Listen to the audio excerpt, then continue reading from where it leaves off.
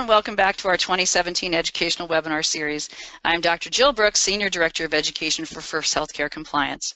At First Healthcare Compliance, we help you with a comprehensive compliance management solution tailored to your business: a hospital network, healthcare practice of any size, billing company, or skilled nursing facility. As part of our complimentary educational webinar series, we bring you experts from around the country to discuss relevant topics in the healthcare industry. Today, we are so pleased to have Mike Midgley back of Swiss Re Corporate Solutions discussing risk management considerations with prescription drug abuse. Mike has over 25 years of experience in the healthcare industry. He's an experienced healthcare risk manager, nurse, insurance professional, and New York licensed attorney. He is the Vice President of the Healthcare Risk Engineering for Swiss Re Corporate Solutions in New York City. He earned his Juris Doctor from Fordham, his Master's of Public Health degree from the University of Medicine and Dentistry of New Jersey, and a Bachelor of Science degree in Nursing from Rutgers. He is the 2017 President of ASHRM. Mr. Midgley is a clinical assistant professor at Stony Brook University of Health Technology and Management, where he teaches advanced practice for risk and safety officers in the Master of Science in the Patient Safety Program. He has authored risk management articles, including education modules for the Nursing Spectrum Journal. He routinely provides risk management lectures locally, nationally, and for international audiences. All right, go ahead, Mike. Okay, well, thanks, Jill, and welcome everyone today to this presentation. We've got a lot to cover. I hope we can get through it in an hour, but let's get right to it in terms of our learning objectives and the agenda. So we're going to start off and talk about prescription drug abuse in the U.S. and specifically the impact on healthcare providers. I'm then going to go into some of the common errors that are made in prescribing controlled substances, and then follow that up with some thoughts on mitigating the liability exposure for inappropriately prescribing. And then I'll get into some of the appropriate monitoring, so the monitoring piece for patients that are on opioids. And then we'll finish up and we'll talk a little bit about the regulatory oversight of prescribing controlled substances. So there's no question we have a problem in the U.S., right? I mean, everybody agrees that we, based upon all the data that's coming out of the CDC, that we have an epidemic in terms of opioids. And, you know, in terms of the U.S. initiative, we are taking it seriously, and we're implementing meaningful safety initiatives that are saving lives, you know, and there are many contributing factors for the epidemic of deaths and addiction with prescription opioids. So I just wanted to take a minute just to get a bird's eye view of exactly what we're talking about here. And, you know, not that it's anything, you know, new for a lot of the providers that are listening and participating in this webinar, but I just wanted to emphasize that it touches all walks of life. So let's begin with a bird's eye view of the problem with prescription drug abuse. And the epidemic, it really involves all walks of life. So here's three examples, right? So first we have a grandmother. Now she's from a middle-class suburb. You look at her and the fact that she's a heroin addict wouldn't be the first thing you would think of, but she was a heroin user. Her addiction began in 2000 when, after she had a hip injury and surgery, a doctor prescribed her basically anything and everything to relieve the pain. So this included a high dose of OxyContin, and her prescription was later reduced, but by that time she was already hooked. So on the black market, OxyContin pills cost on average $80 each. So that was more than she could afford to cover her 6-a-day habit at that time. So she began selling her pills and using the proceeds to buy heroin, because obviously heroin on the street is a lot cheaper than $80 for each of these pills. So if from out of nowhere, grandma now became a heroin addict. So next, and in the middle, we have a 16-year-old boy. He was a high school honor student, and a friend of his gave him a pill to try. It turned out that that pill was methadone, and originally the methadone was prescribed to a woman who had advanced cancer, and when the woman died, her widowed husband, he didn't know what to do with the pills, so he basically just stuck them in a box and put them in the back of a closet. And later, those pills, well, they went missing. So they somehow ended up with a friend of the 16-year-old boy. and the friend gave him a methadone pill to try, and when the 16-year-old boy came home, his mom picked up on the signs of drug intoxication, including his pinpoint pupils. So she took him to the ED, where he was treated for intoxication and sent home, but then shortly after, more respiratory depression set in, and this time, when the mom finally did find him, he was dead. And then the last picture there, all the way over on the right, we have a football star athlete who got hooked on prescription opioids following back surgery. So he was taking up to 800 prescription opioid pain pills per month at his worst, and became suicidal, and he would pop a handful of pills before going to bed, and he would hope they wouldn't wake up. So it really was pretty bad. So he began taking and building a tolerance to prescription painkillers just to get through the toll and the grueling schedule of an NFL season. So at first he was prescribed about 100 prescription pain pills a month, an amount that quickly escalated. So he had 3 doctors where he obtained his prescription. And between that and the illegal means of obtaining pills, his habit ran into a $2,500 a month tab. So these examples, they paint a picture of prescription drug abuse and how it impacts all of us. So that's all walks of life. So it's been argued by many that we're prescribing too many opioids in the U.S., right? And I don't think anybody really can argue that. I think the data is pretty clear on that. So the CDC, where most of the data from this presentation comes from, so their data shows as opioid sales have increased, overdose deaths from opioids have also gone up. So drug overdose death rates have never been higher. Since 1999, the amount of prescription painkillers prescribed and sold in the U.S. has nearly quadrupled.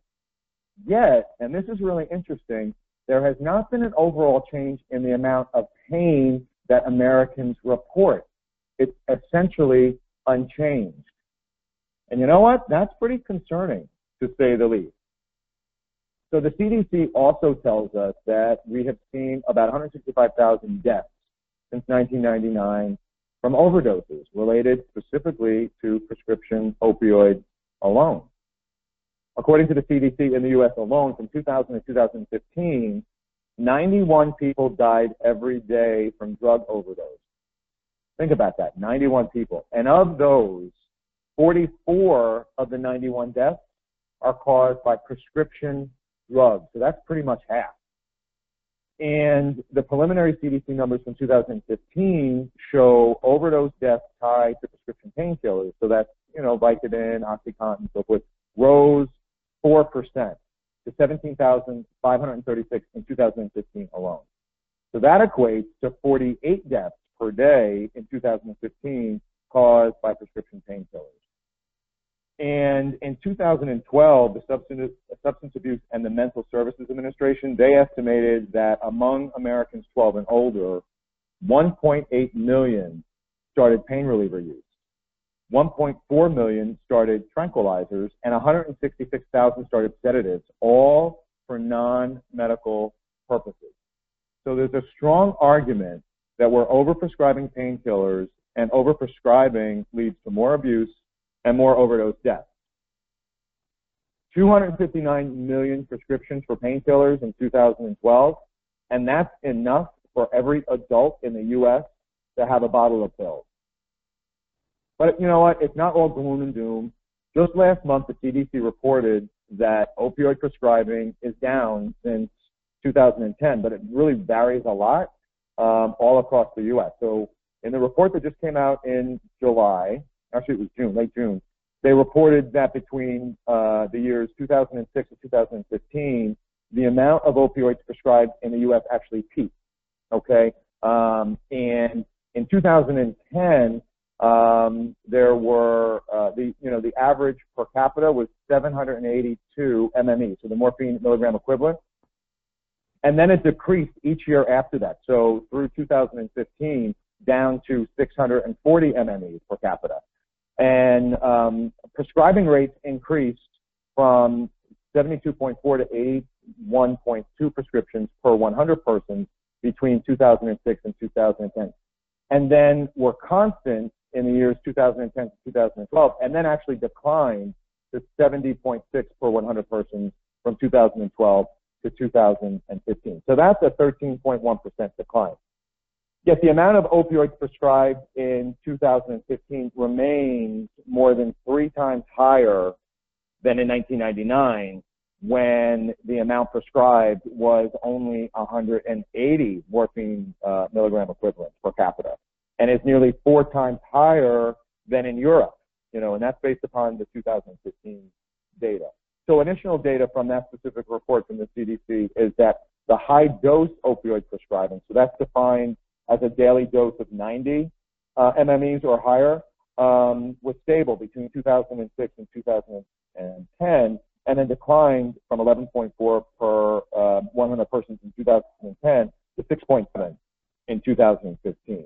So also reported with substantial variation in 2015 at the county level, from an average of 203 MMEs per capita in the lowest quartile of counties to all the way up to 1,319 MMEs per capita in the highest quartile.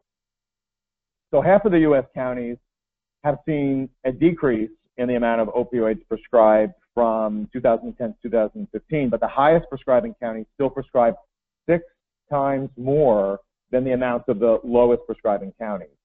So the counties that had the highest prescribing rates had similar qualities in them, such as a greater percentage of non-Hispanic white residents, a greater prevalence of diabetes and arthritis, and a micropolitan status. So that's, small cities and big towns, but non-metropolitan, and a higher unemployment rate. So from 2006 to 2015, the average duration of opioid prescriptions increased by 1/3. So from 13.3 to 17.7 days. And the new data suggests that fewer patients may be initiating prescription opioid use, whereas patients already prescribed opioids may be continuing longer and longer term use. But we all know that pain medication, it really plays an important role in managing some types of pain. And the problem becomes that some healthcare providers are overprescribing, particularly for that chronic non-cancer pain. And there's very little data that long-term opioid treatment improves chronic pain, function, and quality of life. So data actually supports that long-term use of opioids is associated with abuse and overdose, particularly in those higher doses. So in large part, the improvements with prescription drug abuse in the U.S. will be led by the prescribers, right? So there was a study, and it was published in the Clinical Journal of Pain, and it looked at knowledge, attitudes, and beliefs of physicians regarding prescription drug abuse. So half of the 1,000 U.S. Primary care doctors surveyed mistakenly believe that the abuse deterrent pills, so those that they can't be crushed and snorted or injected, are less addictive than standard narcotic painkillers, so the opioids. 1/3 of the doctors also said they believe that most prescription drug abusers don't take pills by mouth as intended, but the research actually has shown, however, that the overwhelming majority do. Many fewer snort or inject prescription painkillers, and all of the doctor surveys believe that the prescription drug abuse was at least a minor problem in their communities, and more than half, that's 55%, felt it was a big issue. So overall measures that could potentially reduce narcotic painkiller abuse were widely supported. 9 out of 10 strongly supported limiting patients who get narcotics to just one prescriber and or pharmacy, which would restrict the number of pills they could receive. 98% support contracts. And 2/3 of the doctors said they strongly supported contracts in which patients agree to use their medication as directed and not sell or give it to anyone else. 90% supported urine tests for chronic painkiller users to monitor the appropriate medication use. 88% supported requiring prescribers to check a centralized database prior to prescribing. And then we've got 82% that support restrictions on marketing. So it's clear to me that prescribers are verbalizing that they're on board with making the needed changes. But really the jury is still out as you know, these changes in practice, they're going to require a lot of extra time and energy.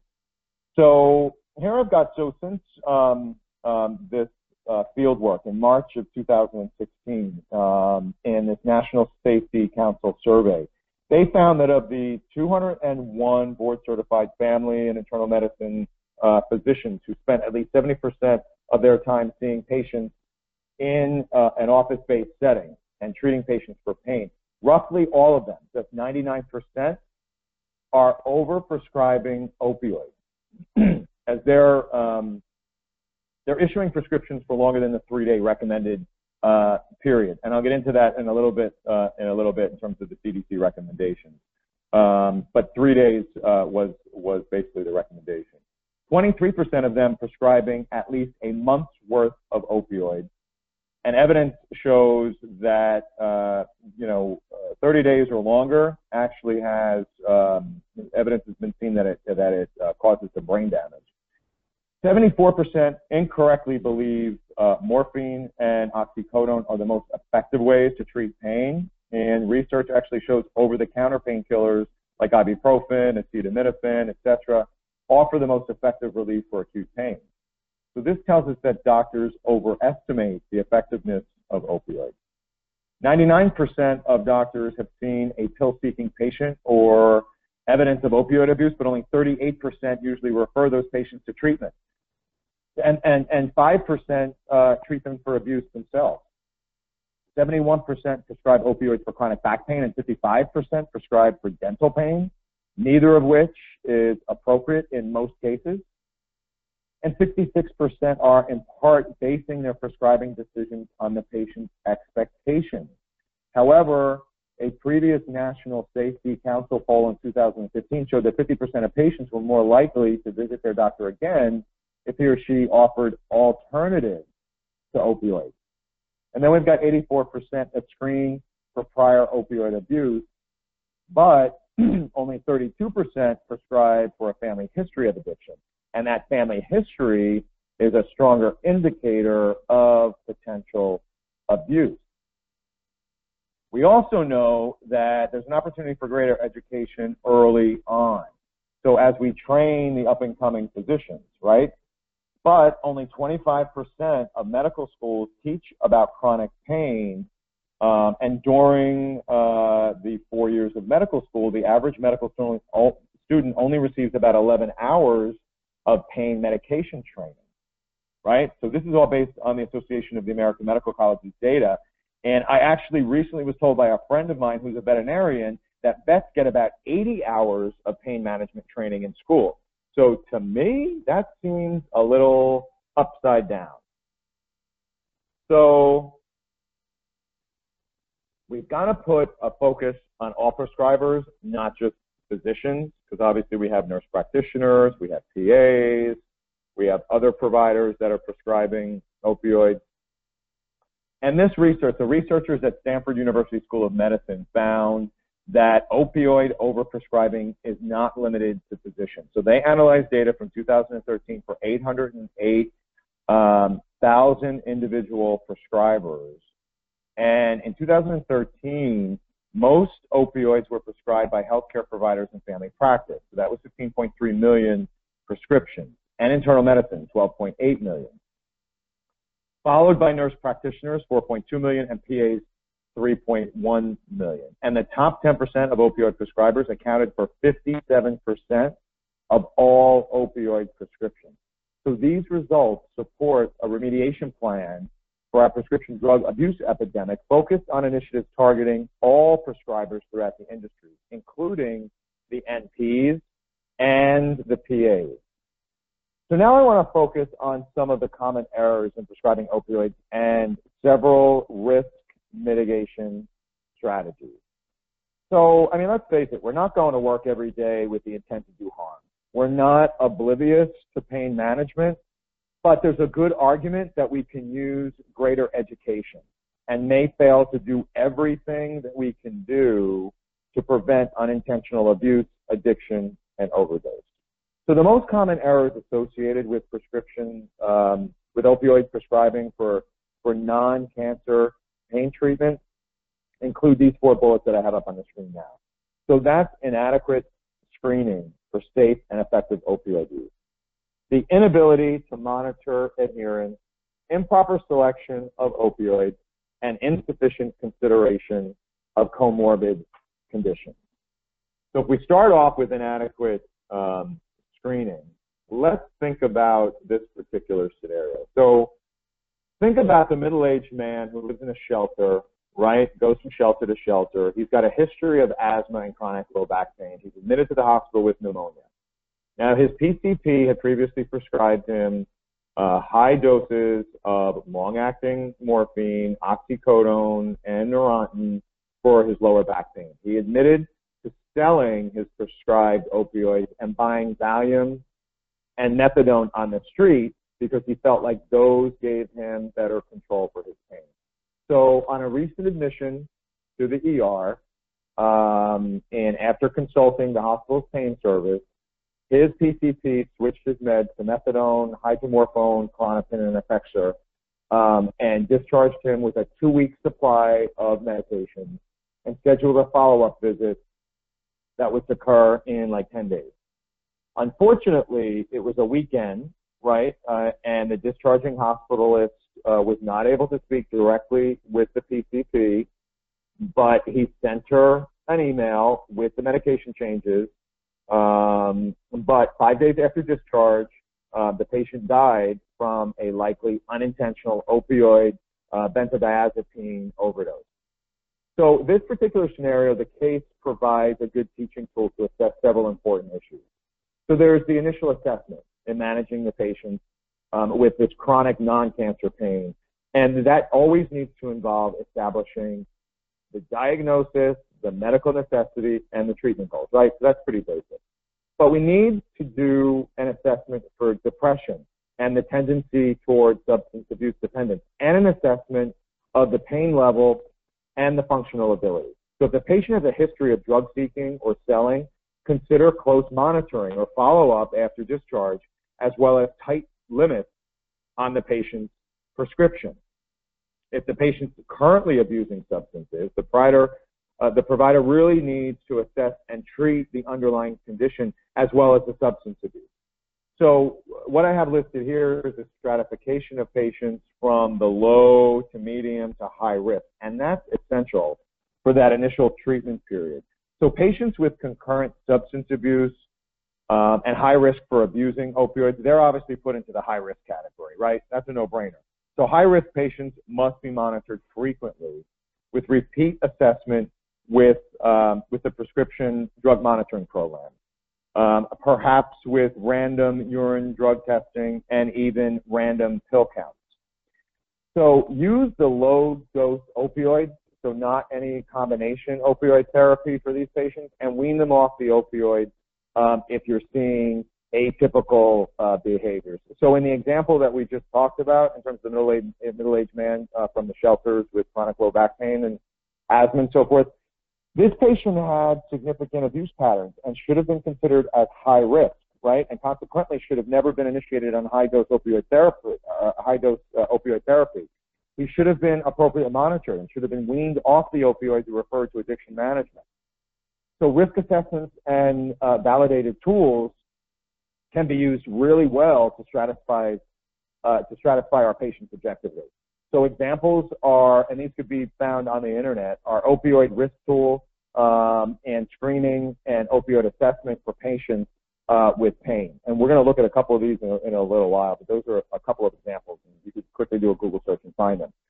So patients prescribed opioids should be monitored continuously for adherence and adverse effects, as well as screening for abuse. And urine drug testing may actually be effective. So what does that help us with? So it informs clinical decision-making by prompting new conversations, right, between our patients and ourselves. So it helps identify patients who are non-compliant, right, or abusing a prescription or illicit drugs. It also helps us get informed consent before prescribing opioids and determine how to monitor adherence.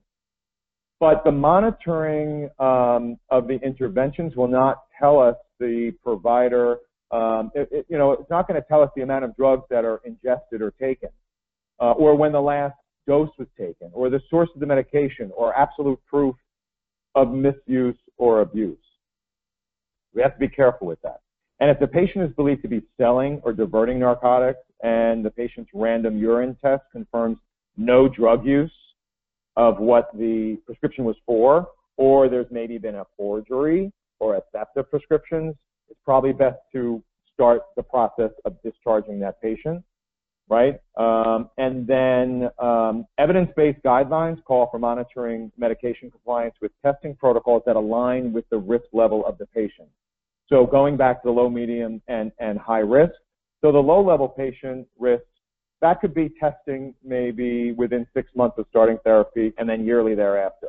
Whereas the medium, it might be at the point of contact screening and then 2 to 3 times a year. And then those high risks, the testing frequency could be once a month and confirming testing for inappropriate or unexplained results. So if we start thinking about improper selection of medications, so in the case I explained earlier, right, so the first error was prescribing both long-acting morphine and short. So oxycodone in a patient with comorbid respiratory disorders and who was living in shelters and lacked those support systems is probably not the best idea. So start with a single short-acting agent to determine adherence and tolerance. And there needed to be better guidelines in place and more pain management education, specifically in this office, maybe specifically for this practitioner. So make sure that you're looking at the evidence-based medicine, looking at the CDC guidelines and some of the guidelines coming out from some of the other professional organizations. So then the second error here was suddenly switching the patient to methadone, even though he admitted to selling opioids and purchasing Valium and methadone. So methadone, as we all know, can have effects like significant variations in metabolism, cardiac toxicity, and that could have all led up to this guy's death. And a trial of opioid therapy may be in order, but not always. But a drug may not always be best because of some of the side effects that there may be, or lack of benefit for that particular patient. So providers really need to consider opioids as an initial trial with monitoring on an ongoing basis, and remember that they're prescribing opioids as part of a multimodal therapy. So you're also thinking of things like exercise and PT, meditation, counseling, acupuncture, music therapy, art therapy, animal therapy, and many, many, many other types of therapy. So let's also think about the insufficient consideration of comorbid conditions that could be a problem here. So the assessment to know the underlying clinical pathology to determine what exactly the diagnosis is and the necessity, obviously, that is very important. And, we all know that chronic pain is associated with a number of neuropathic states. So when we try to define the most appropriate treatment regimen for each person in pain, we can think in terms of buckets, is what I like to refer to as, or categories of treatment. So these categories would include pharmacotherapy, but also interventional or invasive approaches, behavioral strategies, psychological support, lifestyle changes, complementary and alternative approaches, and PM&R, so the physical medicine and rehab approaches. So providers must always be thinking of these multimodal strategies that may include opioids as an appropriate consideration, sure, but if possible, all these other things, and it should be documented. So a trial of the non-narcotic medications and or physical therapy before choosing to place the patient on a controlled substance, all that needs to be documented in the medical record. And, with any other treatment plan, a discussion of the goals, risks, and the benefits, and obtaining the patient's consent is very important. We'll get into that in a few minutes. So let me just switch a little bit to the legal and the regulatory issues. So when we focus on the legal considerations in this area, we're thinking about criminal, we're thinking about civil, so that's your medical malpractice, and we're thinking about administrative issues. So some prescribers have lost their license, some have been fined, and some have even been jailed. So, so the criminal area, this is the area where we see most of the problems. So let me just give you, we're not going to have time to go through too many of these, but I'll give you one that's really interesting. It's from February 2016. So it was a California physician that was convicted of second-degree murder in overdose deaths of 3 patients. So this is the case of the People versus Tseng. So this physician, she's serving 30 years to life in prison for fatal overdose. So the court found that this physician was guilty for murder in overprescribing drugs. So this is the first time a physician was convicted of murder in the U.S. for recklessly prescribing drugs. So the doctor tried to blame the patients, the doctor tried to blame the pharmacists and other doctors rather than take responsibility. Now, she allegedly wrote, among other things, she allegedly wrote a man's name on prescriptions so that his wife could get twice as many pills, and openly referred to her patients as druggies, and sometimes made up medical records. She was convicted of these 3 murders, and the patients were in their 20s, right? So one was traveling more than 300 miles with friends to obtain prescriptions from her. She was also found guilty on more than a dozen illegal prescribing counts. So she said she doesn't believe that she was ever properly trained in addiction medicine or pain management. So obviously the question is, well, why the hell were you doing it then? So we don't know. But it's a cop-out to say, oh, I didn't have proper training, and yet you're going off willy-nilly and prescribing all these medications. So that was a case from California. And I'll just go over one other case. So recently here in New York, we had Dr. Martin Tesher. Now he's a family practitioner, and he was arrested by federal authorities for excessive prescribing of narcotics. And he is alleged to have prescribed 2.2 million oxycodone pills to patients without a legitimate medical purpose, including those he knew were addicted to the powerful drug. So the millions of pills were among 14,000 illegal prescriptions that he's accused of writing in exchange for cash between 2012 and 2017. So the amount of painkillers were clearly disproportionately higher than what a family doctor like him should have been prescribing. And, he knew some of his patients were hooked on oxycodone or were using other drugs like heroin or cocaine, but he continued writing the prescriptions anyway. So in one case, one of his patients' first visits, he prescribed 15 oxycodone pills a day, or 450 pills for a 30-day supply, without any basic verification that the patient even had an injury. So let's switch over to some of the civil cases. In last July, we saw a case that was a $7.6 million verdict against primary care physicians and St. Louis University Clinic. This was a medical malpractice lawsuit against a Dr. Walden and the St. Louis University. So this case involved a physician who clearly made some mistakes, but also the health system that he works for failing to monitor the drugs he was delivering to his patients. So the case is about a bunch of city parks employees who went to see Dr. Walden. He was their PCT at the St. Louis University Care Clinic. Most of them were being treated for back pain, and he was prescribing more than 37,000 pain pills between 2008 and 2012. And again, at levels that far exceeded what he should have been doing, far exceeded the recommendations from the CDC and other expert professional organizations. And during those 4 years, the patient's average daily dose of morphine equivalent milligrams of opioid medication rose from 49 a day to 1,555 a day. And the most recently released CDC guidelines call for no more than an average daily dose of 100 milligrams of morphine equivalent opioids. So at one time, he was taking OxyContin, Vicodin, and oxycodone, and he became addicted and evidently ended up in a drug rehab center. So lessons learned from this case is really to comply with the evidence-based medicine. And if you need to refer a patient out for pain management, then basically that is what you should do.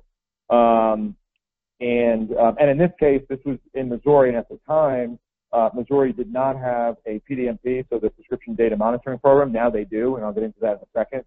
But that was another concern in this particular case. And we don't have time to go into any other civil med mal cases, but I have several other examples. If anybody's interested, you can just email me or give me a call.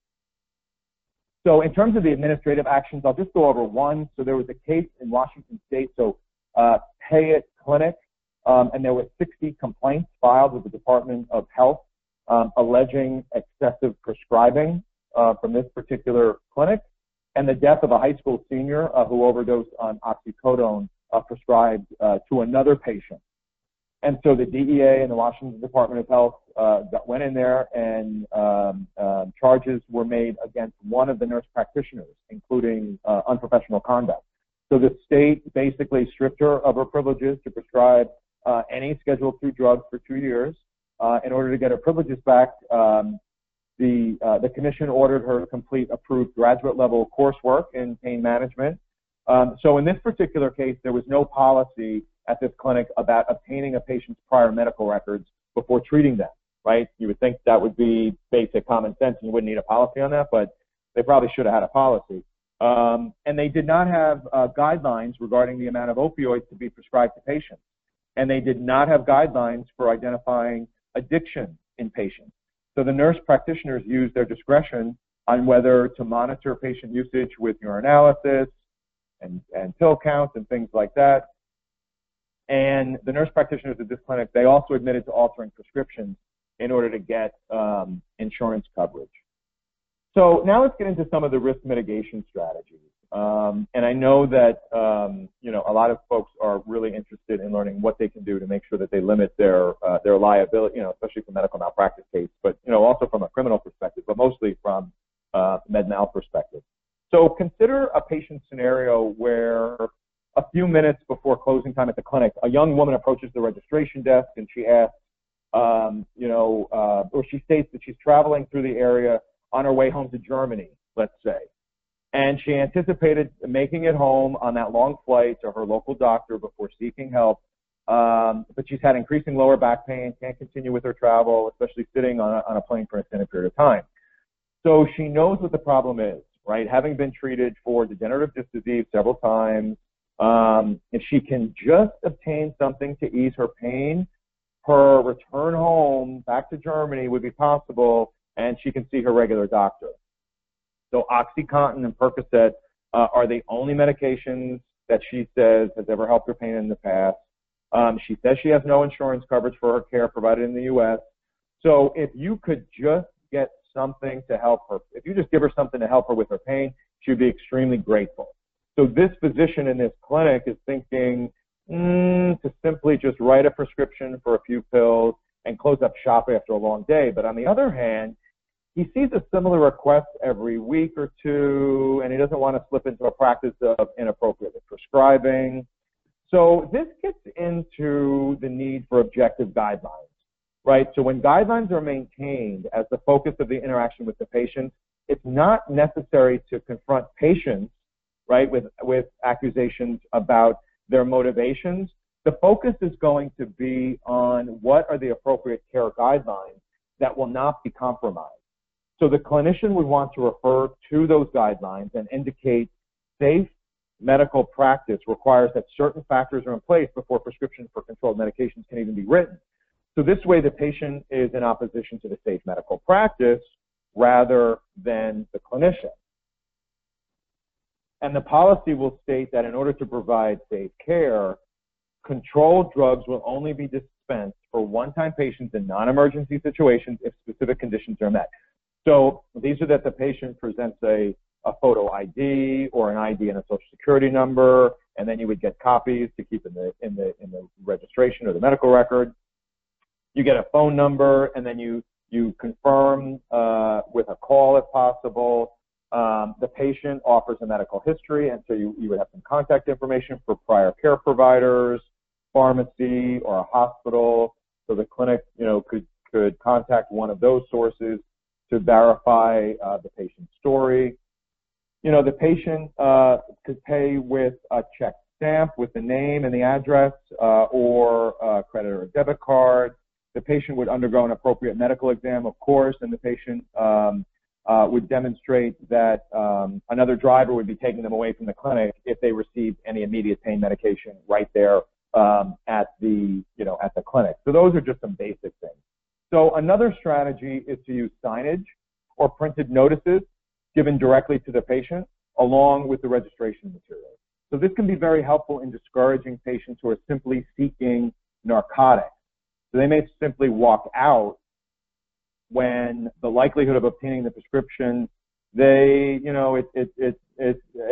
seems like that's not going to happen. So they might just leave. So, and when the notice is posted in several areas of the clinic, maybe the entrance, registration desk, the lobby, or included with the printed registration material, it really depends on the clinical setting, as well as the persistence and the severity of the drug-seeking problem in that area.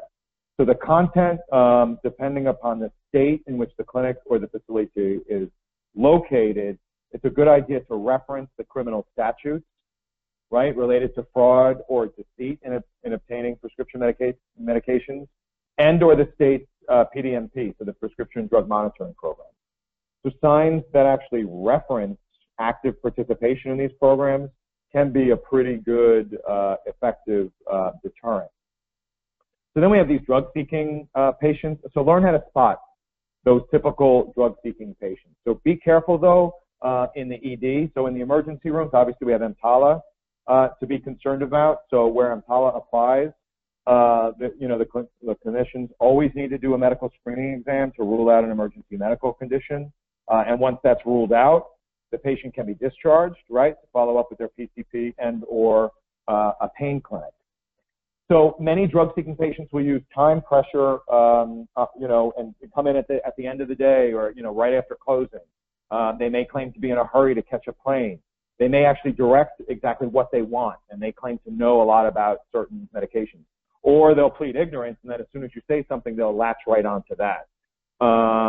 And then some may say, you know what, they don't have time for a medical exam. They just want you to give them their medication.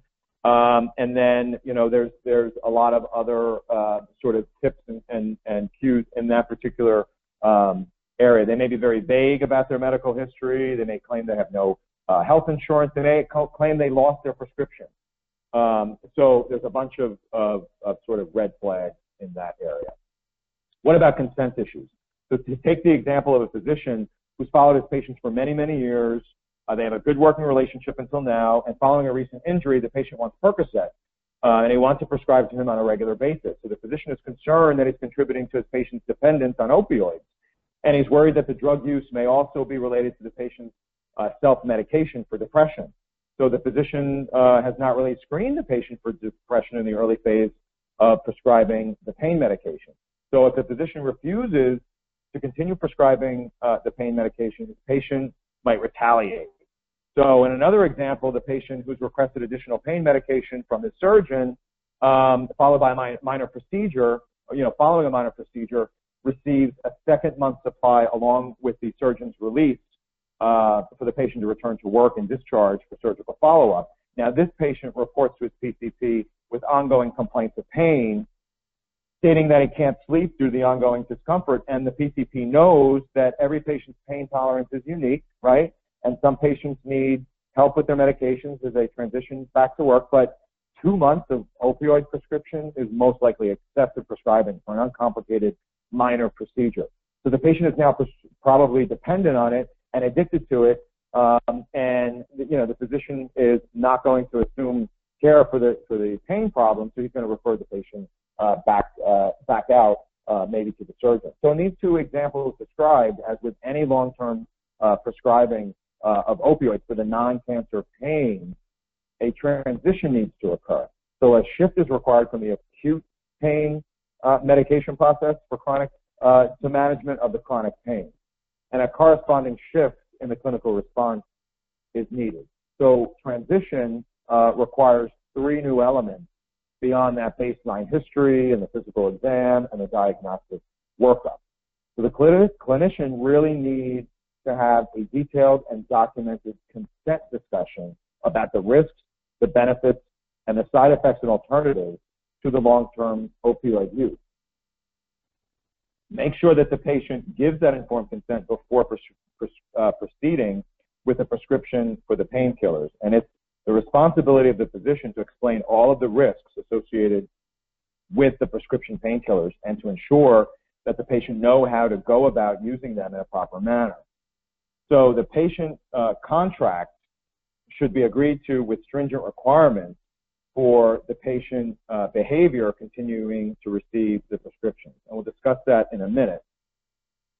And then documenting the patient's monitoring. So, and we'll go over that in a minute as well. So in New Jersey, there's a specific statute for pain agreements that are now required for treatment of chronic pain. So when a Schedule II controlled dangerous substance or any other prescription opioid drug is continuously prescribed for chronic pain, and they define chronic pain as treatment of 3 months or longer, there's a whole host of things that the practitioner should do. So if you're in New Jersey, you want to make sure that you know exactly what that includes. And we don't have time to go into that now, but I can point you to that statute if you're not aware of what your obligations are. In terms of the pain contracts, okay, so a controlled substance abuse or a controlled substance agreement. So these types of contracts between the patients and the prescribers should be used when prescribing controlled substances for patients with chronic pain. So this needs to be done in combination with the informed consent process that I talked about. And if the patient has a prior history of drug abuse, refer the patient to a pain management practice or a clinic. And a formal pain management agreement outlines the expectations of the provider and the responsibilities of the patient. So including several key items that I have listed up here. So the baseline screening, right? And this is urine or serum medication levels. So a periodic unannounced urine or serum toxicology screening. Medications to be used, including the dosages and the frequency of the refills. A requirement that the patient receive medication from only one physician and use only one pharmacy. That's important. And the frequency of office visits and the reasons for discontinuation of drug therapy. And that essentially is a violation of the agreement. So just real quickly, just some other strategies that some organizations have put into place, and some of them have some pros and some of them have some cons. I've seen some organizations go down the path of these no narcotic policies. I typically do not encourage these as a good idea because they don't help the providers in prescribing. They actually inhibit clinicians in providing real good care. So if the organization really adopts these strict no narcotics policies, it can be viewed as judgmental and not treating individual patients and their individual conditions. So what about burns? What about patients that come in with chest pains or COPD?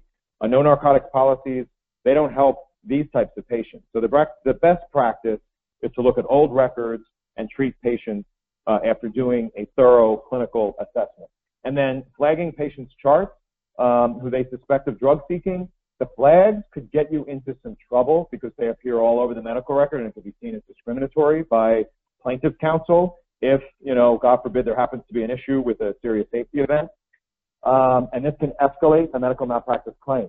So in the ED, all patients must get a medical screening exam to rule out an emergency medical condition, like I talked about in TALA. So a thorough assessment is always needed, regardless of the initial suspicions. So pain assessment is part of ruling out the emergency medical condition. And so that's important to remember. And also any labeling in the medical record as drug seeking, frequent flyers, totally unprofessional and can be seen as discriminatory. So these type of comments also must never be placed in the ED log either. So notifying other hospitals of these drug-seeking patients, that's a bad idea. If there is a patient on a binge one night who stopped by the ED looking for drugs and clinicians suspect he or she is going down the street of hospitals or clinics to hit them up and wants to call the other EDs in the area to kind of give them a heads up that this person may turn up, it's not a good idea due to confidentiality concerns. And the other EDs, they have to do the medical screening exam anyway, right? So also administering placebos to patients, I've seen it, who they think are receiving narcotics, not a good idea, unless you're talking about a clinical trial that the patient has agreed to. Otherwise, it's unethical, it should not be done. And then terminating the patient from the practice. So when the patient has failed to abide by a pain contract, sometimes, it's very difficult because the physician may have actually contributed to that addiction. And, consider, for example, the patient has had, a traumatic kidney injury and was medicated with Vicodin around the clock for 3 months, and now the physician does not want to prescribe it anymore. Well, this can create a very bad outcome. So the patient may need a referral to an addiction specialist, and if the termination is the only option, write a letter to the patient stating objectively and reasonably why exactly they're being terminated from care. It might read that they're being terminated because they have not been able to properly follow the plan of care. The clinician will need to give them an exact date when the patient is terminated, and this will usually be with 30 days notice. And the clinician will need to make all availability for that time period. And then you refer the patient out if possible and provide resources if needed, and offer to send the medical records to them and the next provider and send a certified letter, essentially with return requests if you can, and document very well in the medical record. Don't have a lot of time to go over the CDC guidelines, but know you can get a lot of information on their website. They have a whole portal set up for their recent guidelines, which came out last year for prescribing opioids for chronic pain, right? So there's a lot of great information in there, and it's targeted at chronic pain outside of active cancer and palliative and the end-of-life care. And it's targeted at PCPs that have patients that are over 18 and at the outpatient level. So, the three areas that are listed, and you can read the categories there themselves. We won't have time to go over them. Is determining when to initiate or continue opioids for chronic pain, and then the second area is the opioid selection, dosage, duration, and the follow-up and the discontinuation, and then the last area is assessing the risk and addressing harm of opioid use. And so just this week or last week, I saw something that came out from ACOG, for those of you that are obstetricians or gynecologists, and they released revised guidelines on treatment of opioids during pregnancy. And so there's a lot of great information out there from various organizations. The CDC I like a lot because there's a whole portal and there's a ton of information available out there. And you think of other issues outside of opioid use, but treating with other treatment modalities is also very important. The CDC has also provided some information that we want insurers to take up, right? So many times a patient is covered for pain meds, but yet they're not covered for PT, or the PT may be really expensive. So a copay for your medication could be $8 versus a PT visit could be $100, right? So that's a little crazy. And then there's unintended consequences of prescribing only a few days or a week of pain medication, right? Which is what the CDC recommends, only like a 3-day for that acute pain. And so some of the unintended consequences could be that you tell your patient that you'll prescribe 10 tablets, and that if that doesn't, suffice, then there's 10 more if needed. But what does that do? So that means that the patient perhaps needs to get transportation to the pharmacy, right? And they might have to incur a second copay. And that really, from an insurance perspective, that really needs to be looked at. But that's beyond the scope here. And a huge issue, obviously, is communication and education with the patients we serve. So the CDC is making strides to promote awareness.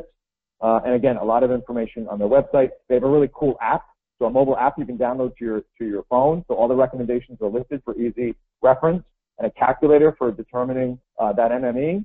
And there's an instant messenger feature and a place where you can get feedback and so forth and so on. So there's a lot of good information there. Won't have a lot of time to go into the pain logs, but there are some really good examples from the American Chronic Pain Association for pain logs, and how you can do some graphing of some of the pain logs, and there's some apps associated with as well. And so let's switch gears real quickly in the last closing time that we have here to talk a little bit about some of the prescription drug monitoring programs throughout the country. So here we have a chart and some of the data that's being used for painkillers in a way that was not intended. So here, this chart depicts sources of prescription painkillers for non-medical users. And this is based upon some information that comes out of JAMA in 2014. So the data here shows that many people who abuse prescription opioids for non-medical use, they actually get these medications for free from a friend or perhaps from a relative. And that's represented here by the gray bar in the graph. However, those that are at the highest risk of overdose, So that's using prescription opioid non-medically 200 or more days a year. They get them in a way that are different from those who use them less frequently. And this is displayed in that far right side. So these people get opioids using their own prescriptions by more than one prescriber, and that's 27%. And from friends or relatives for free, that's 26%. And buying from friends or relatives, 23%, or buying from a drug dealer, 15%. So this tells us there's a problem with obtaining opioids from one or more physicians for those heavy users.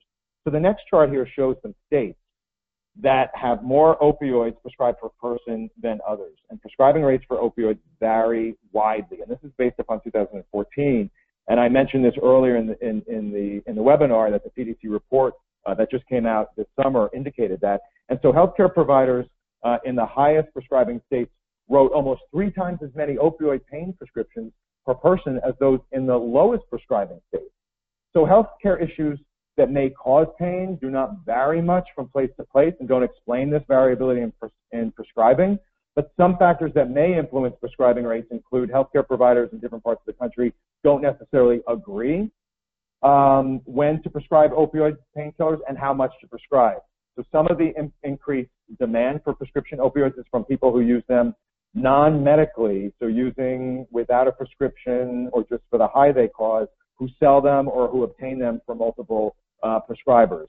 And many states report problems with these for-profit high-volume pain clinics, the pill mills, that prescribe large quantities of painkillers to people who don't need them medically. So let me tell you a little bit about the PDMPs, the prescription drug monitoring programs. I'm sure you're all very aware of them, but we'll just spend a couple of minutes. So these are the statewide electronic databases that collect the designated information on controlled substances dispensed by the pharmacies. So all states in DC have passed statutes establishing a program and provide authorized users access to that information. So the PDMPs contain important clinical data that can help ID those patients at risk for opioid-related overdoses. And they can inform providers of other meds that the patient is prescribed that may interact with those prescribed. And they can ID those patients that are struggling with abuse. So the information allows for a conversation with the patient about their risk for opioid dependence and overdose and death. And so those states with the mandatory prescriber inquiry, right, before the controlled substance is prescribed is actually the best approach. And if it's voluntary, we know we're only going to get partial compliance. So the web links here are where you can view some of the reports on the PDMPs. This is an old chart. Missouri now does have a statute.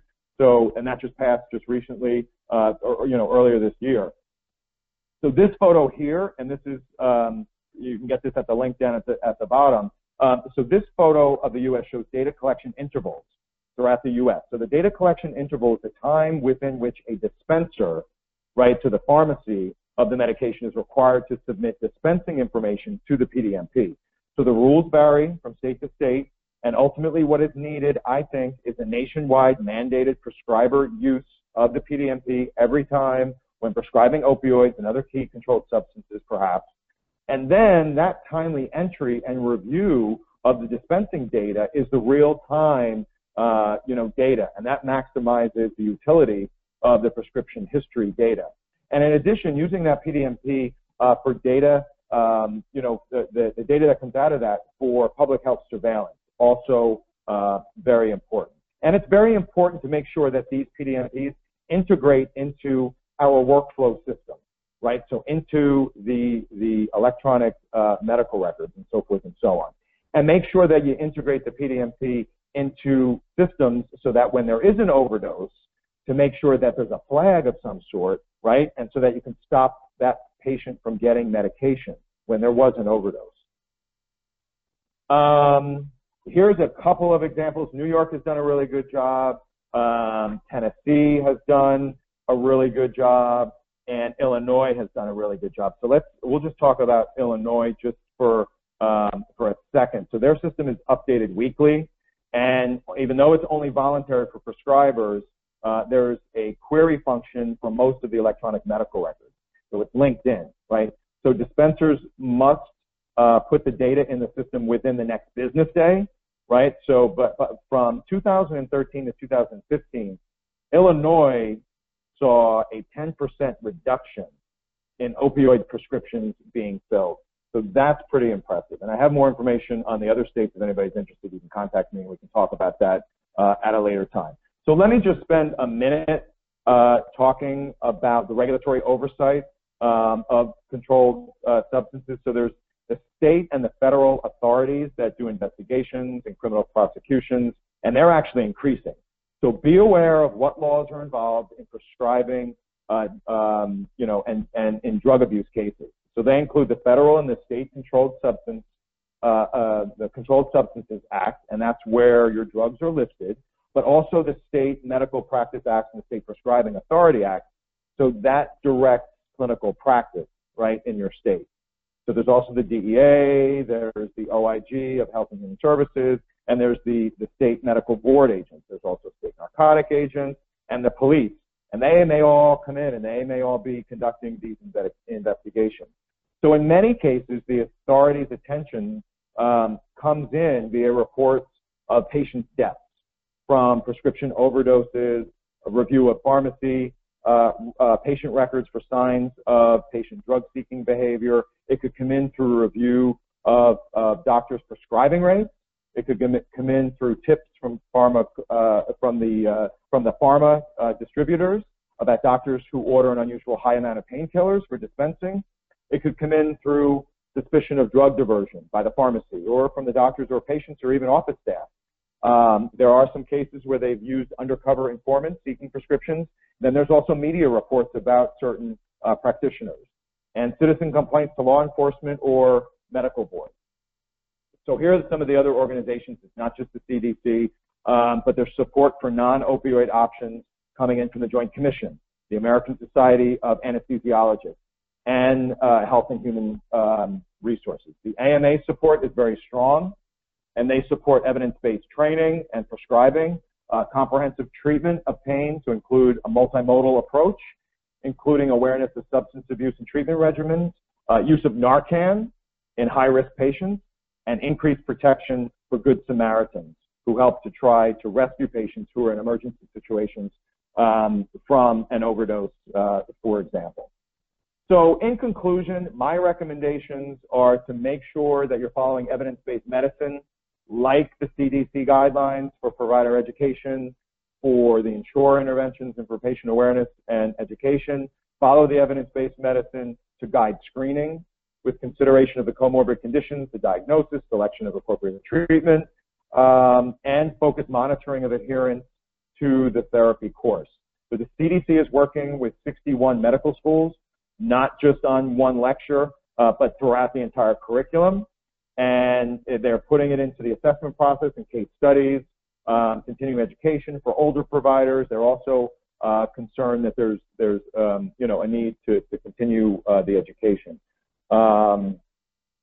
We also, and this is a personal thing, so we have the DEA licensure requirements. They need to be amended, in my opinion, to mandate targeted training focused on pain medication upon initial application and renewal of license.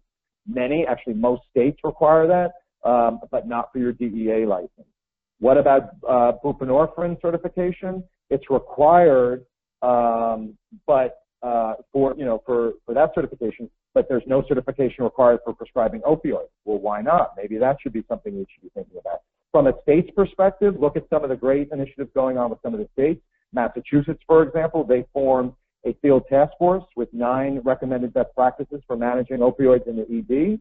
And the guidelines include everything from refusing to replace lost or stolen controlled substances to counseling ED visitors on how to store and dispose of medication properly. And all 51 Massachusetts Hospital Association member EDs have put the recommendations in place.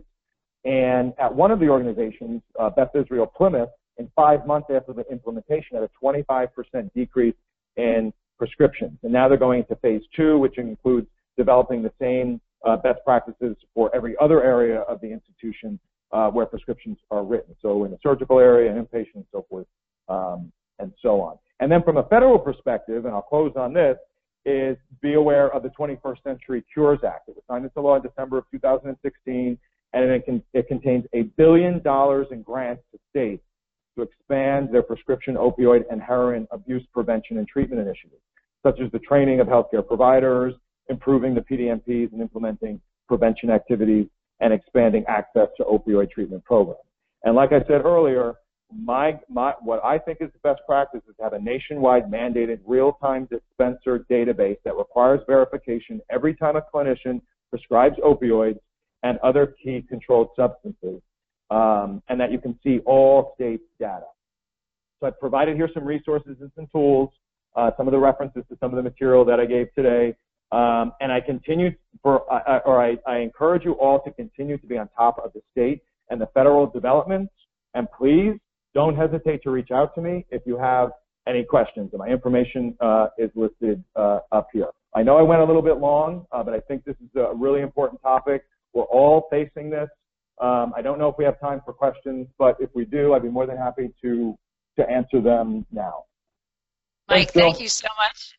We do have a little bit of time here. We may not get to all the questions, and we can certainly address the rest offline. If a patient, family member of a patient, or employee suspects inappropriate prescribing of pain medication, where should they file a complaint to initiate an investigation? Right, so that would be state dependent, okay? So in certain states, it may be the Department of Health. So you really have to look at the state laws.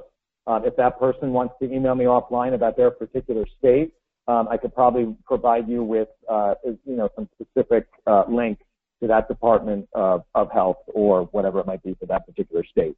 Right, and I do think the state medical board is also another, good place to start. And what do you suggest as best practice for coordination of both monitoring and prescribing of such a patient as one with multiple diverse site providers? So somebody who's coming from a bunch of different providers. Well, I mean, it's important to have that conversation with the patient about, what other providers they're going to see. But with the PDMP, if you're querying that PDMP and you're looking to see what other opioids or other medications that have been prescribed, you're going to be able to get that information, and then you can have that conversation with the patient that you have identified that they're on all these different medications, or they disclose that to you, and so there should be one provider, and that that could be the pain management specialist, or it could be the PCP that should be coordinating all that activity. And you should look towards, the different risks, so the high, low, medium risks in terms of exactly how frequently that monitoring should take place. Drug testing to determine abuse of opioid or illegal drug use, is this urine, blood, and or hair follicle? Well, I mean, essentially most providers are doing urine, but there could be certain circumstances where you would want to do serum, get that blood draw. It depends on the condition that you're treating. It just depends on your relationship with your patient and what you think is the best practice. If you go on to the CDC website and you look at some of the recommendations from the guidelines, there's additional information listed there. Should all patients on chronic opioids be required to submit to a urine drug test on a routine basis? After completing your abuse risk assessment of the patient and assigning the patient into an abuse risk class that's low, medium, or high, the prescriber should determine if and when the urine drug test is necessary. So look at the evidence-based medicine clinical guidelines for specific recommendations on that stratification of the risks for the patients maintained on chronic opioid therapy. Generally, your high-risk patients need more monitoring and repeat assessments. Okay, and last question, what is the best way to assess liability issues with a pain clinic?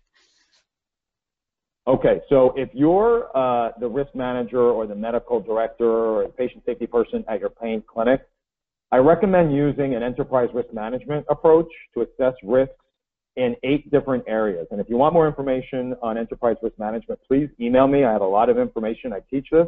But those 8 different areas are clinical and patient safety risks, legal and regulatory risks, human capital risks, technology, operations, hazards, strategic, and financial. So all of these different type of risks you would identify, and then you would rank them according to their severity in your clinic, the likelihood that they're going to happen, and the velocity, or how quickly you think they're going to impact the organization. And then you would have a risk-ranked inventory, and you could give priority to those areas that need the highest attention, that pose the most risk to your clinic. All right. Well, thank you again. Thank you, Mike, so much for joining us today. Please use his contact information on the screen for any questions, or if you send us questions, we will forward them on to him. You can register for any future webinars on our website at 1sthcc.com. You can also request a demo of our compliance solution or call us at 888-543-4778. Thank you so much and have a great day.